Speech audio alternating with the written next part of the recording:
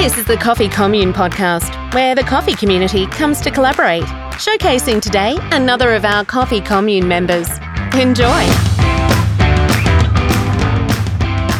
Hi, I'm Phil DeBella, and today I bring to you through the Coffee Commune podcast another great recording with some friends of ours at the Commune. We're with Stellar Insurance. I have Kirsty and Mike here from Stellar Insurance, who run a beautiful business and look after their clients tremendously well, and they specialise in general insurance. So all insurance brokerage, all except health, of course, but they're going to tell us a bit more about their business soon. But great members of the Commune, and they're doing wonderful things, and I feel very honoured to have them part of the show. So welcome, Mike. Welcome, Kirsty.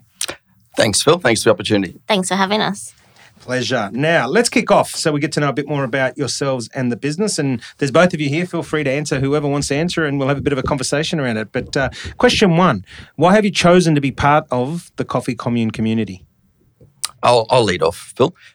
We just thought it was a great concept. So we've got a lot of clients in the hospitality industry, and a lot of them don't have a lot of support when it comes to managing businesses and all the hazard you have as an owner and a director of an Australian business. So we just thought it was a great concept to have a Chamber of Commerce type arrangement for the industry. Yeah, and it's certainly done that, and you can see by the members, obviously, and you've been to the first marketplace, and you actually have some of our clients are your clients, which is great. Yeah, absolutely. And it's about bringing everyone together under the same roof. Kirsty, one for you. What problem does your business solve? So our business is general insurance broking, so we look after commercial businesses, and we give peace of mind. So if you obviously have built your business and you have assets and a livelihood that you want to protect, and that's what we're here to do. Yeah, and I love the way you put that because, insurance is normally so you don't have to have an shit moment, and we see that many times where something happens and people go, shit, I'm not insured.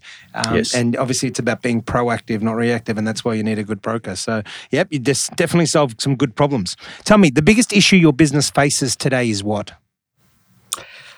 From my point of view, Phil, the biggest issue we're facing today is insurers who claim to be customer-centric but are really just focused on bottom line and have lost that flexibility and decision-making authority that they used to have.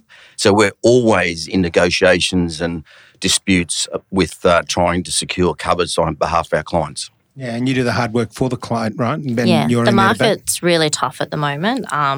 Probably the hardest we've seen it in a lifetime. So I'm trying to negotiate covers and for our clients, it's really hard at the moment. Yeah. And you're hearing stories that there's just so much discrepancy. There's so many difference. Like somebody told me the other day, their BMW insurance was, that they were paying $3,000. The insurer tried to make it $3,800, so they went shopping, and they'd never been shopping before for insurance, and they actually got one for $2,200, and it was exactly the same cover. It's just you're hearing some really crazy stories, and that explains a lot why, obviously, and something that a lot of people wouldn't know is how hard you guys as the brokers go to bat for your client. Yeah, exactly. You do the work that, and obviously you've got a lot more power to do so than the average person that's trying to get insurance. So important why you need a good broker, obviously. Yeah, exactly. Tell me, what has been the most rewarding part of your journey to date? What stands out as the most rewarding part?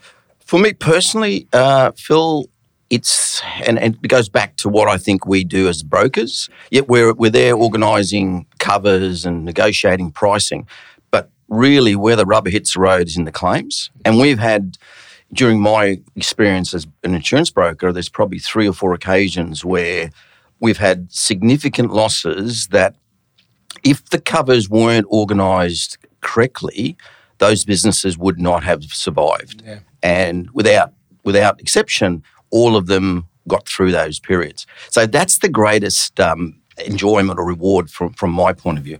Yeah, and no doubt, of course, because the alternative is they go broke, right? So you actually are saving livelihoods, you're saving, people from financial distress, and which can often flow on to, health distress and all the rest of it. So, obviously, very rewarding part of what you guys do. Tell me, Kirsty, what is a memorable piece of advice you would give to someone?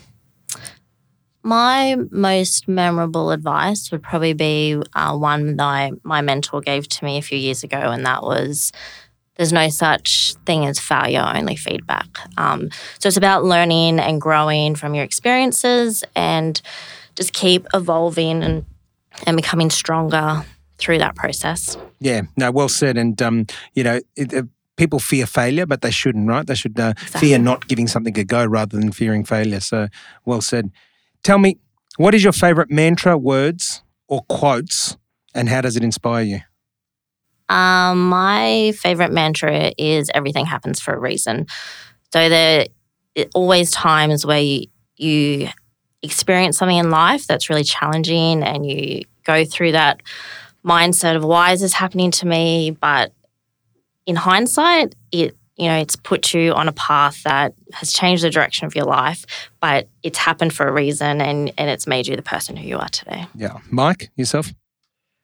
I have a mantra that I've used raising my kids for years and years and years, and that's very simple. If it is to be, it is up to me. So every time I get where I feel like everything is overwhelming, I just keep telling myself, if it is to be, it is up to me. It's only what I do that's going to change what's going on. Yeah. And I've, that's why for many years on the bottom of my email trail always says people's limitations are often self-imposed, Yes. and it's a very similar thing, and it's good advice. Tell me, if you could solve one problem in the world, what would it be and how would you go about it? Where do you start, Phil? What stands out for you? What stands out? And again, very personal thing. I lost both my mum and dad to Alzheimer's. So if I could solve a problem of the day, then I'd love to be able to say, yeah, we have a cure for Alzheimer's.